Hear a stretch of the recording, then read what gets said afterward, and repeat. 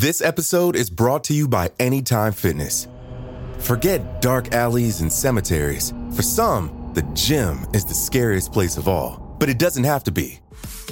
With a personalized plan and expert coaching, Anytime Fitness can help make the gym less frightening. Get more for your gym membership than machines. Get personalized support anytime, anywhere. Visit AnytimeFitness.com to try it for free today. Terms, conditions, and restrictions apply. See website for details. The longest field goal ever attempted is 76 yards. The longest field goal ever missed? Also 76 yards. Why bring this up?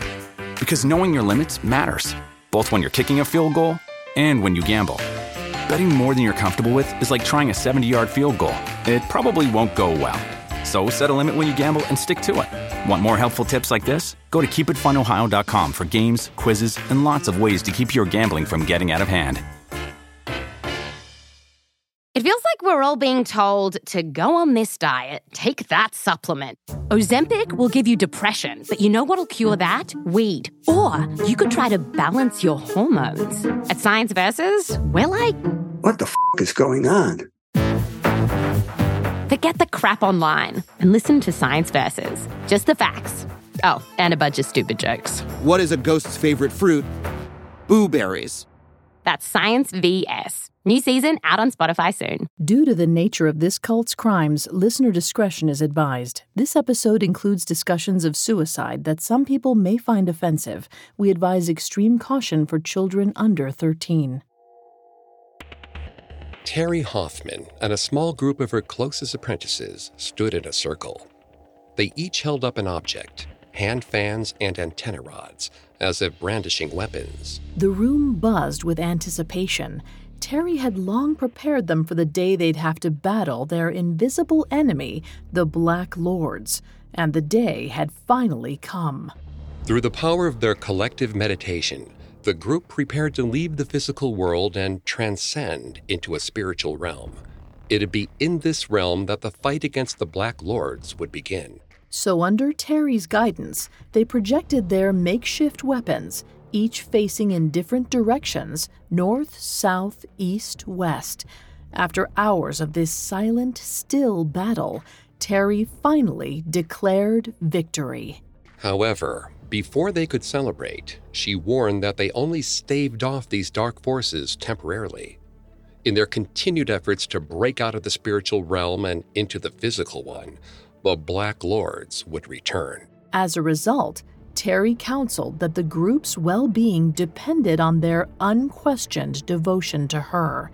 If they faltered, she warned, unimaginable harm would fall upon them and the rest of the world.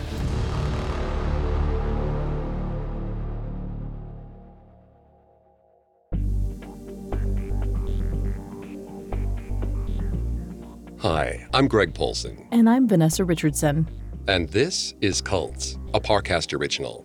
Every Tuesday, we look at a cult's practices, their leader, and their followers. You can find all episodes of Cults and all other Parcast originals for free on Spotify, or wherever you listen to podcasts. To stream Cults for free on Spotify, just open the app and type Cults in the search bar. This week, we'll focus on Terri Hoffman's early interest in New Age teachings. We'll see how her charisma and intuitive nature turned her from a bored housewife to the founder of the popular metaphysics movement, Conscious Development of Body, Mind, and Soul. Next week, we'll cover Terri's rise to spiritual guru. Then we'll show how her influence over her followers was so extreme, it led her to being sued. The charge? Murder through mind control.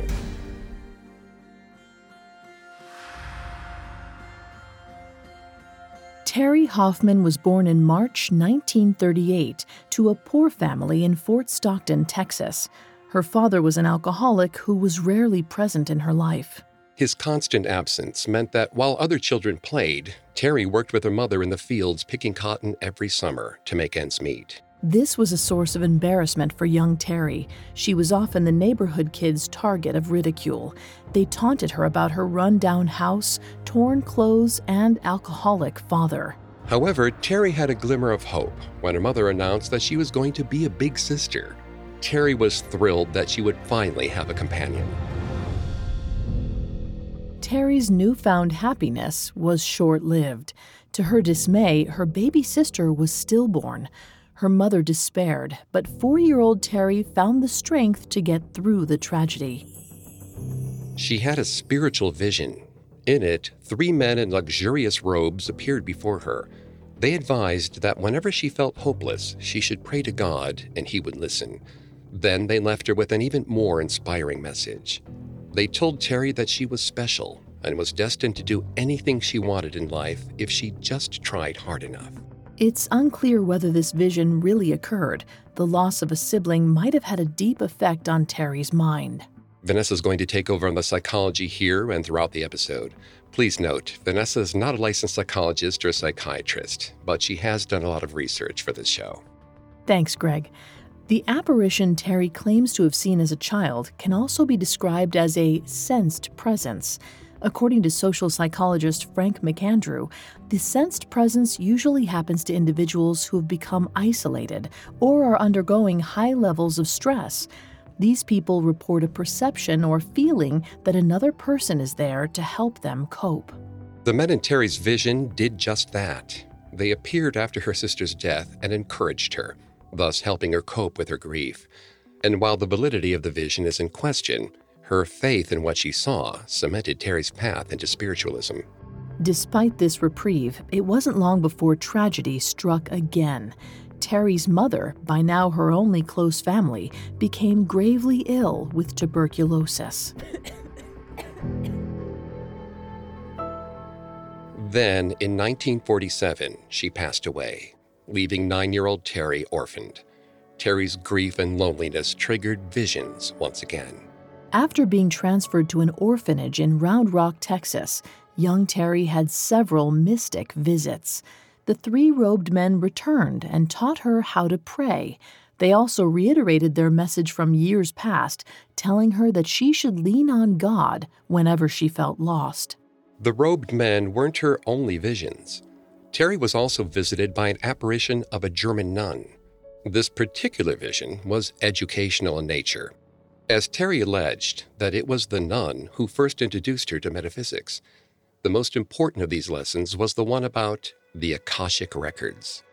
The Akashic Records are a complete chronicle of the world's past, present, and future. They're believed to exist in a spiritual realm. After being tutored by the nun, Terri claimed that she could tap into this realm through meditation. As a result, she alleged that she had the ability to access all the information and history that had ever existed in the world. Eventually, the nun introduced the concept of reincarnation into their lessons. Meditating on the belief that people's souls were reborn after death changed Terri's whole perspective on life. In reincarnation, Terri found solace. She told herself that her sister had died so that she could go on to live another life, better than the one their impoverished mother could have ever provided. Furthermore, Terri took comfort in knowing that her bullies would go on to live several more miserable lives as a cosmic punishment for their treatment of her. As a result of these visions, Terri became convinced that she was no regular child. The robed men had implied that she was special, and she finally realized why. While studying religious figures, Terri developed an interest in Saint Teresa of Avila, a 16th century nun and notorious mystic. It wasn't long before she started believing that she was the nun reincarnated. However, Terri kept this realization to herself. She wasn't ready to share her visions with those around her. The kids at the orphanage picked on her enough already. And despite Terri's desire to one day live up to St. Teresa's fame, she also yearned for the normalcy of acceptance. For 2 years, Terri had watched other children get adopted over her. As she got older, she knew her chances of finding a new home grew slimmer every day. This reality baffled Terri. She knew she was a unique child. It confused her that nobody else seemed to be able to see that. In 1949, her luck finally changed. 11-year-old Terri was adopted. As she settled in with her new family, she likely told herself that the delay and her life thus far were all part of a larger cosmic plan. If she hadn't lived through a tough childhood, she wouldn't have had her visions. In this same way, her stay at the orphanage allowed for her to break through into the spiritual realm. And now, destiny had finally given her caring parents. The fact that her adoptive parents had lost a daughter to tuberculosis, the same disease that had taken her mother, cemented Terri's belief that otherworldly forces were driving her life. And although she knew she was destined for something great, ensconced with her new family, Terri cherished having a normal childhood at last. But then, Terri's contentment took a turn. At first, Terri's life with her new parents in Dallas, Texas, was everything she'd wanted as a young child. She had a nice middle-class home and a doting mother and father. Further, the Bensons showered Terri with all the attention they would have given their late daughter.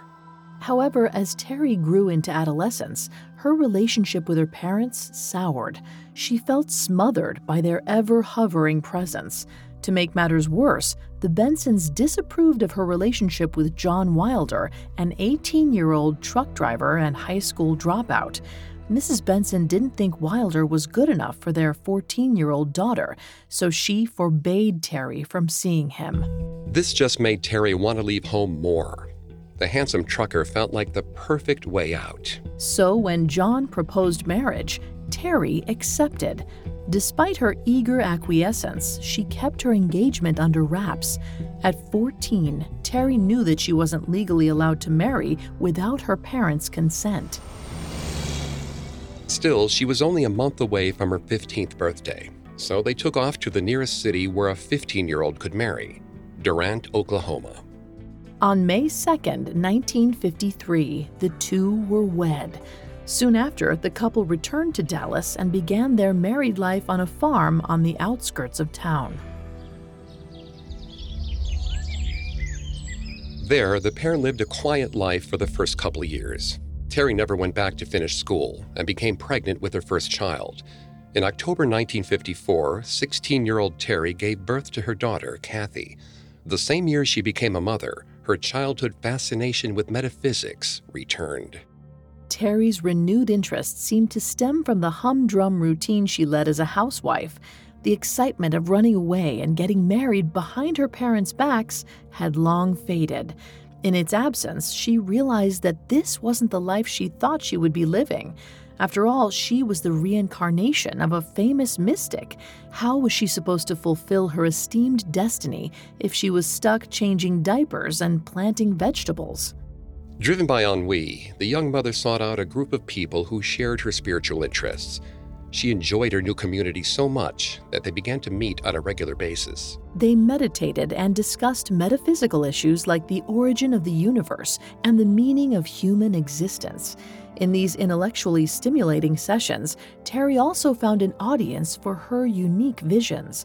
For the first time, she had people she could confide in about the supernatural encounters she had as a child.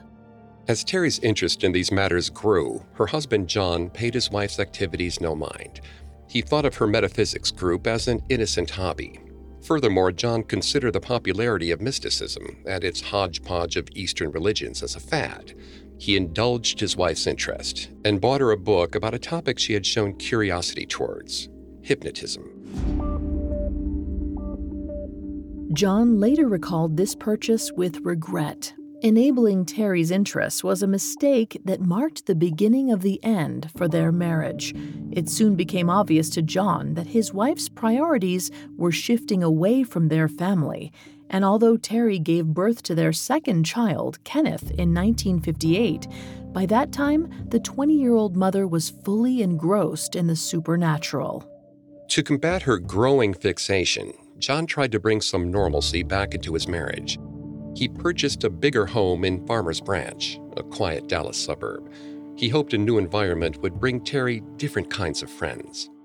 But John's efforts were in vain. Those early years of domestic bliss on the farm would never come back. Instead, Terri grew more distant from her family as her supposed hobby morphed into an obsession. To pursue her interest in metaphysics, Terri joined the organization Silva Mind Control. The Silva method dubbed itself as a self-help program that helped devotees develop clairvoyance and harness the untapped powers of the mind. After a handful of years studying the Silva method and the writings of psychic Edgar Cayce, Terri branched out on her own. In the early 1960s, she began to lead discussions of mysticism with the city's wealthy women at the local country club. However, Terri's audience wasn't limited to rich housewives. Her youth and magnetic personality also made her a favorite among the women's children. As teenage counterculture gained steam, many adolescents were growing disillusioned with traditional religion.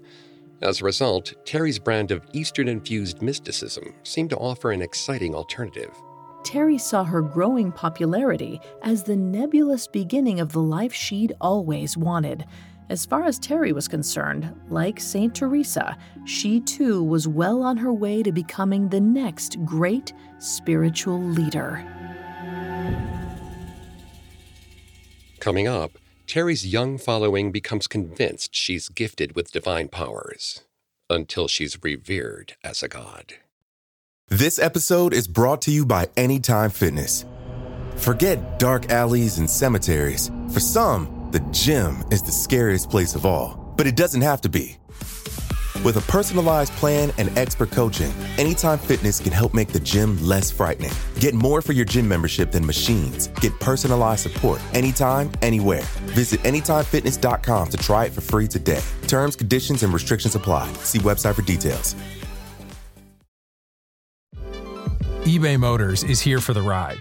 With over 122 million parts, you can make sure your number one ride or die stays running smoothly. Brake kits, LED headlights, bumpers, whatever your baby needs, eBay Motors has it. And with eBay Guaranteed Fit, it's guaranteed to fit your ride the first time, every time. Plus, at these prices, you're burning rubber, not cash. Keep your ride or die alive at ebaymotors.com. Eligible items only, exclusions apply. Now back to the story. After a troubled childhood and a lackluster marriage, Terri Hoffman rekindled her passion for all things mystic. Although she gave birth to her third child in 1963, the 25-year-old refused to be a typical housewife. Instead, she dedicated all her time to expanding her understanding of New Age spiritualism. Terri started sharing her knowledge with a growing group of followers. News about her teachings began to travel. Then, in the late 60s, a young man sought Terri out. He had heard about her and believed she could help him get rid of his addiction. On communicating this to Terri, she promised she could help him. After several sessions of prayer and meditation, the teen claimed to be healed. Word quickly spread about Terri among the young man's circle of friends. More teens clamored for her guidance. In response, Terri began hosting weekly meditation sessions in her home to an audience of about 20 high schoolers. She provided her services free of charge. Terri genuinely wanted to help them. And her work made her feel as though she was finally living up to the kind of life her childhood visions had foretold. Like St. Teresa, Terri was doing God's work. But she didn't stop at healing her followers. Terri was also a teacher. She took it upon herself to share what she'd learned over the past decade. She taught her students that archangels were their guides, so they should seek them out as she did in her childhood. The teens appreciated Terri's approach. Unlike other authority figures in their lives, she didn't speak down to them. What really got their attention, however, was a new and exotic term, the law of karma. Terri informed her students that if they lived good lives, they would be able to choose the person and environment they were reborn into. In this same manner, if they had unhappy lives or died horrible deaths, it was because they were paying a karmic debt for a transgression they'd committed in a past life. Despite the victim-blaming implications of her words, Terri's lessons were a hit. And by 1970, the 32-year-old's weekly sessions were prized by Dallas teens. In spite of her success, Terri worried that her lessons wouldn't keep her young followers' attention for long. In a bid to spice them up, she began offering meditation sessions. One of her students described how Terri would lead them into such deep meditation that it bordered on a hypnotic trance.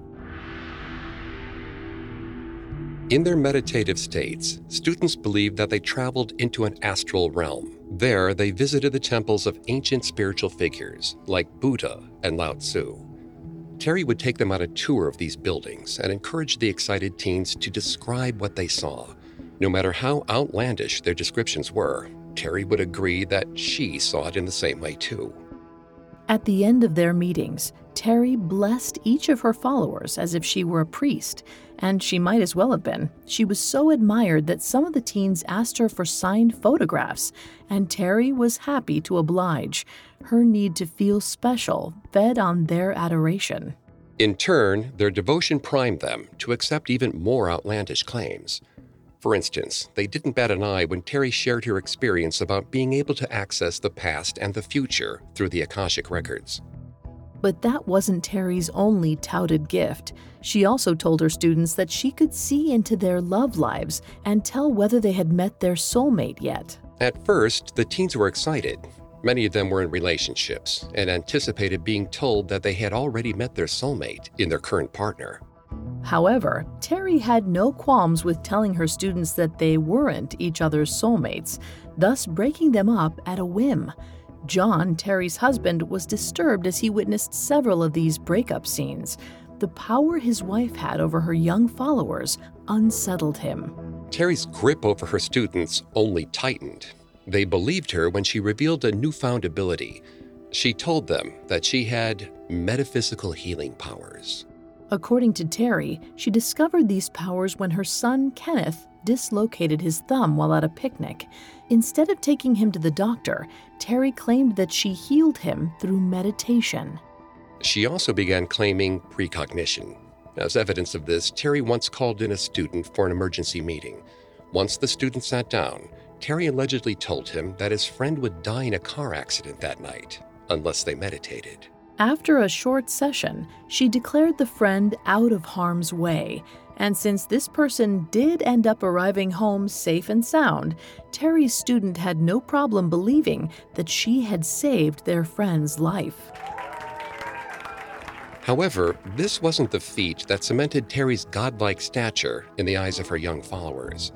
That miracle occurred when their musical idol Jimi Hendrix suddenly died. On hearing about the musician's death on September 18, 1970, the group was inconsolable.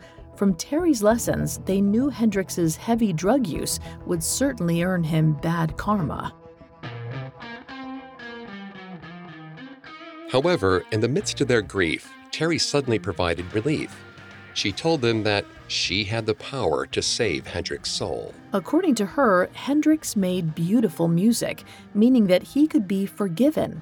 To that end, she gathered the group in meditation and summoned the famous musician's presence. At that, many of the teens were overcome with emotion, believing that they could hear Hendrix's music as they meditated to help him out of his supposed karmic debt. The teens' experience of hearing the dead musician's music is rooted in the power of suggestion. A study published in the journal Current Directions in Psychological Science explains that a deliberate suggestion can work like a placebo effect. As writer Polly Campbell explains it, once you expect something to happen, your behaviors, thoughts, and reactions will actually contribute to making that expectation occur. In this vein, Terri's students expected to hear Hendrix's music, and their expectations gave birth to the sound. In the aftermath, Terri told them that they had successfully cleared Hendrix's karmic debt. They had saved his soul. This apparent show of strength proved to the group that Terri could manipulate the cosmic order of things. In their eyes, Terri had demonstrated that she was more than a teacher. As for Terri, she was satisfied by her students' conclusions. All she ever wanted was for everyone to see how special she truly was.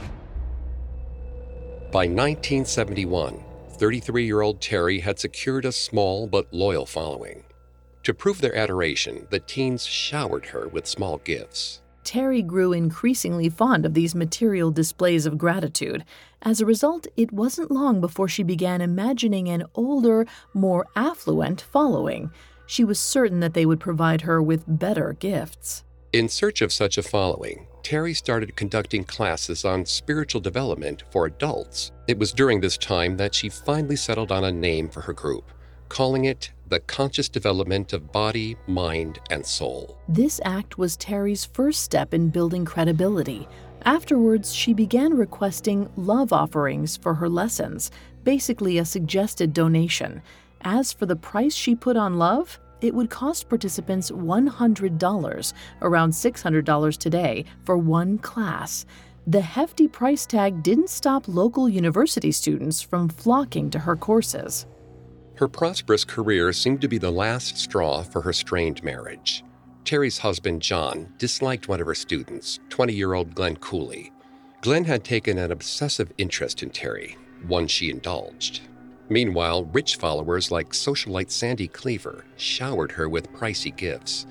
This upset John, whose modest wage paled in comparison to what Sandy could offer. By early 1971, Terri announced to her group that John's jealousy was stifling her spiritual growth. Then she filed for divorce. In the ensuing fight for custody of their 3 children, the court arranged for a psychological evaluation of Terri. Given her eccentric claims, they doubted her ability to care for her children. Despite the court order for her evaluation, Terri refused. Eventually, authorities had to forcibly take her away to Parkland Hospital. However, her stay was brief. According to Terri, the doctors had found nothing wrong with her. Despite her claims, when the divorce was finalized in March 1971, Terri was only granted custody of her oldest daughter. Her 2 youngest children and the family home went to John. Terri didn't mourn the loss of her youngest children or the end of her marriage for long. In fact, before the year was out, she married Glenn Cooley, the young man John had been suspicious of. Glenn was 13 years her junior. In Glenn, Terri found everything that her previous husband wasn't. He was completely devoted to her and the organization. As for Glenn, his love for Terri was entirely based on his belief that she had helped him quit drugs. In other words, it was a case of a fan marrying his idol, as opposed to a relationship between equals. Terri exploited this imbalance of power in the early days of their relationship. She love-bombed Glenn, overwhelming him with affection. Psychiatrist Dale Archer notes that love bombers are experts at detecting low self-esteem and exploiting it. Their targets become especially susceptible during times of emotional stress.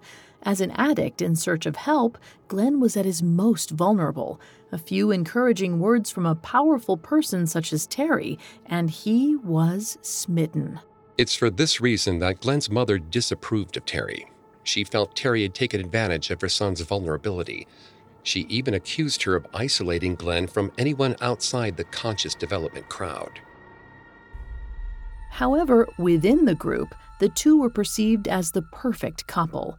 Together, they expanded Terri's reach and drafted the first official literature of the organization. In this, it was evident that Terri chose someone who loved her as much as she loved herself. Terri didn't just inspire this kind of worship from her new husband. The wealthy Sandy Cleaver was her most fervent supporter. She had complete faith in her new friend's healing powers and didn't hesitate to single-handedly bankroll the entire conscious development organization. As Sandy became more absorbed into Terri's orbit, her family life imploded. Chuck Cleaver considered Terri a scammer who was draining his wife's trust fund. Terri retaliated, suggesting that Chuck's negative energy caused the sickliness of the Cleaver's daughter, Devereaux. After hearing Terri's insinuations, Sandy filed for divorce from Chuck. During the Cleavers' ensuing divorce proceedings, Chuck expressed his concerns about Terri's influence over Sandy. He also claimed that Devereaux's illness was due to Terri's negative input, as opposed to his own. As proof of this, he pointed to the fact that Sandy had refused to take a feverish Devereaux to the doctor purely based on Terri's advice. Fearing for his daughter's safety, Chuck requested sole custody of Devereaux. Despite the evidence Chuck presented, the Dallas County judge ruled in Sandy's favor. Chuck was only granted visitation rights, although the courts did accept one of his demands. They agreed that his daughter could only be treated by licensed medical professionals. More specifically, they ruled that Sandy was forbidden to consult Terri about Devereaux's health. But even a court order wasn't enough to keep Terri's influence at bay. and soon the charismatic leader's grip over Sandy would yield tragic results. Up next, Terri announces an impending war. Now back to the story. Terri Hoffman started her journey as a budding spiritual teacher in the early 1960s. Despite her increasingly far-fetched claims, she managed to attract several devotees to her new group, the Conscious Development of Body, Mind, and Soul. By 1974, 36-year-old Terri Hoffman had built a loyal following on her reputation alone. With her devoted new husband, Glenn Cooley, and her right-hand woman, Sandy Cleaver, by her side, the organization flourished. The group boasted 110 local members and hundreds more paying for distance correspondence courses. Later on, Terri took conscious development to the next level. She incorporated the organization, making it an official business. Although her courses brought in a decent income, it wasn't enough for Terri, so she and her closest followers began making jewelry. Terri claimed that the jewels had special healing properties. This allowed her to sell them for an exorbitant amount. Ever eager to help, Sandy volunteered her home as the manufacturing base for the company. She even installed a printing press in her house to facilitate the spread of conscious development throughout the Southwest. And it worked. Within a year, Terri was a leading figure in Dallas's metaphysical community. People flocked to her in droves from as far away as Chicago. All her new followers believed they lacked something: healing, learning, and/or a sense of belonging. They hoped that they could find these things in Terri's group. Their desires made them extra susceptible to her charms. One of these new recruits was Janine Schneider. Like other Terri enthusiasts, Janine was drawn in by her spiritual guru's reputation. After joining in 1974, she quickly rose through the ranks of the organization to executive director. However, as Janine gained more access to Terri's inner circle, she made some unsettling discoveries. First, on multiple occasions, Janine caught Terri giving followers the same elaborate story of who they were in a past life. More concerning, as a New Age reader, Janine began to recognize lines from other people's work in Terri's supposedly original lectures. But what perhaps unnerved Janine the most was the lack of separation between Terri's personal funds and those of the organization. It concerned her that all the money was being intermingled and poured into one bank account. To Janine, it soon became clear that Terri dipped into the company's money. Furthermore, Terri made no effort in concealing her newfound wealth. She boasted about her new boat and draped herself in thousands of dollars worth of jewelry, allegedly as spiritual protection. Terri's love for the spotlight worked to further alienate Janine. On one occasion, Janine listened as Terri boasted that she was the Buddha of her generation. These antics completely dismantled Janine's regard for Terri, and it wasn't the only relationship to suffer from Terri's self-centeredness. In late 1976, Terri felt Glenn's devotion to her wane. So in November of that same year, the 38-year-old filed for what she described as an amicable divorce. Her heartbroken husband begged to differ. He likely still loved Terri, but he went along with her wishes to separate anyway, feeling powerless to stop it. Terri's separation didn't preoccupy her for long. In early 1977, she formed an inner circle of 40 of her closest followers. She called them teachers or spiritual masters and told them that they were handpicked to protect mankind. She also led them to believe that they needn't fear death. According to Terri, to die in the physical world would allow them to transcend into a higher plane of existence. The creation of this elite inner circle and its supposed mission worked to inflate her students' sense of duty towards her. In an effort to further deepen the emotional investment of her students, Terri claimed to have received a message from her cosmic guides. They told her that a war between the good and evil forces of the world was afoot. Terri informed her students that it was their job to join the fight and save humanity. Terri gave the supposed evil on the other side of the battle a name. She called them the Black Lords. According to Terri, the Black Lords traveled in the spiritual realm. For that reason, in order to fight them, her students would have to tap into this otherworldly realm through hours of meditation. As bizarre as her request sounded, her followers swallowed every word. So, armed with metal rods doubling as swords, her chosen students performed protection rituals under Terri's guidance. These so-called fights against evil would go late into the night until Terri confirmed they had won. Only then were her followers granted permission to come out of their deep meditative state. One reason for her followers' unquestioning acceptance of Terri's claims may have been rooted in some of the adverse effects of meditation. Psychologist Michael Persinger conducted a meditation study of over 1,000 students. He found that a significant number of them reported epilepsy-like brain seizures and a higher rate of hallucinating floating spots of light, hearing voices, and even feeling the floor shake. What Dr. Persinger explained as the brain's negative reaction to intense meditation, cult leaders like Terri touted it as proof of seeing into another dimension. She used this proof to justify arranging even more spiritual battles. At first, Terri would schedule these fights well in advance, as if they were sporting events.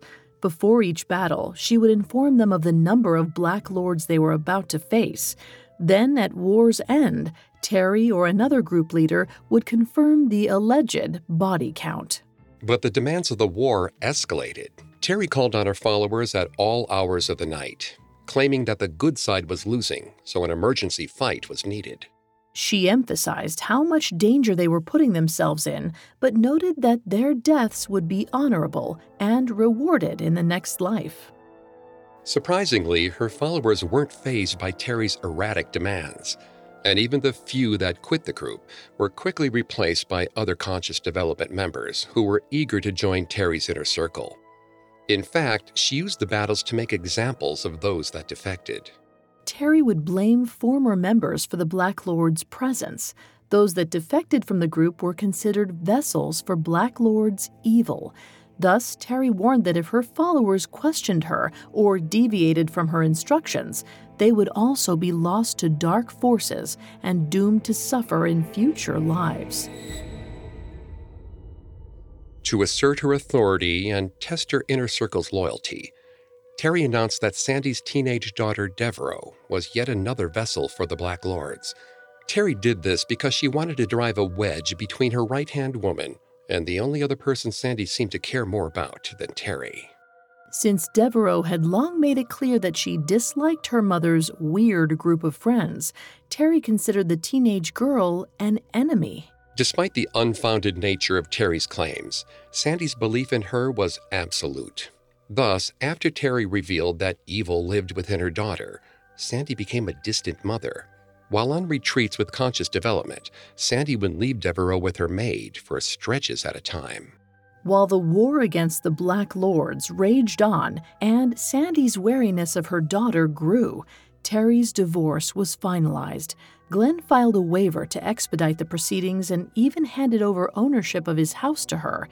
Then on January 27, 1977, he and 38-year-old Terri were officially divorced. The organization was impressed. It was the smoothest separation any of them had seen. As a result, everyone was sure that Glenn would remain an active member of conscious development. They believed that despite their divorce, Glenn still remained loyal to Terri and the group. On February 2, 1977, that belief was shattered when Don and Alice Hoffman, close friends of Terri and Glenn, received a call. A frantic Terri was on the other end of the line. She told them that she feared Glenn had done something stupid. She said she had found a note from him in which he left her all of his money and possessions. The letter read like a last will and testament. After taking in the implications of Terri's words, both she and the Hoffmans raced to Glenn's cabin, all of them fearing the worst. When they arrived, they found Glenn in bed, fully clothed, with foam trickling from the edges of his mouth. Then they spotted a half-finished beer can and loose pills next to him. Glenn had committed suicide. Days later, at Glenn's funeral, Terri exploited his death. She suggested that her ex-husband's demise was the work of the Black Lords. She warned her followers that they had to commit to her and her organization, now more than ever. Terri's actions only cemented Glenn's mother's dislike towards her.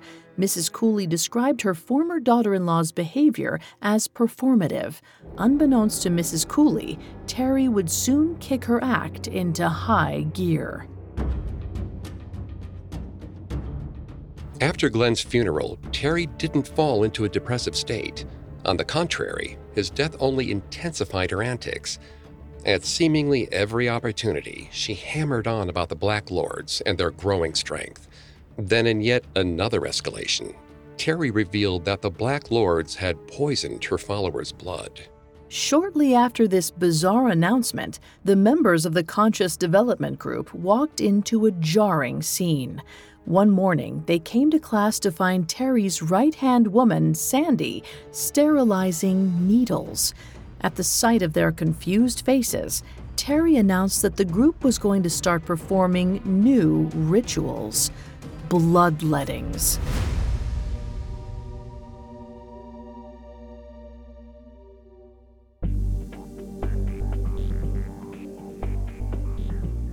Thanks again for tuning into Cults. We'll be back next Tuesday with part 2 of Terri Hoffman's story. We'll see her rise to all-powerful guru and the mind control accusations that threatened to topple her empire. You can find all episodes of Cults and all other Parcast originals for free on Spotify. Not only does Spotify already have all your favorite music, but now Spotify's making it easy for you to enjoy all of your favorite Parcast originals, like Cults, for free, from your phone, desktop, or smart speaker. To stream Cults on Spotify, just open the app and type Cults in the search bar. We'll see you next time. Cults was created by Max Cutler and is a Parcast Studios original. Executive producers include Max and Ron Cutler, sound design by Juan Borda, with production assistance by Ron Shapiro, Carly Madden, and Joshua Kern. This episode of Cults was written by Edlin Ortiz, with writing assistance by Abigail Cannon, and stars Greg Polson and Vanessa Richardson.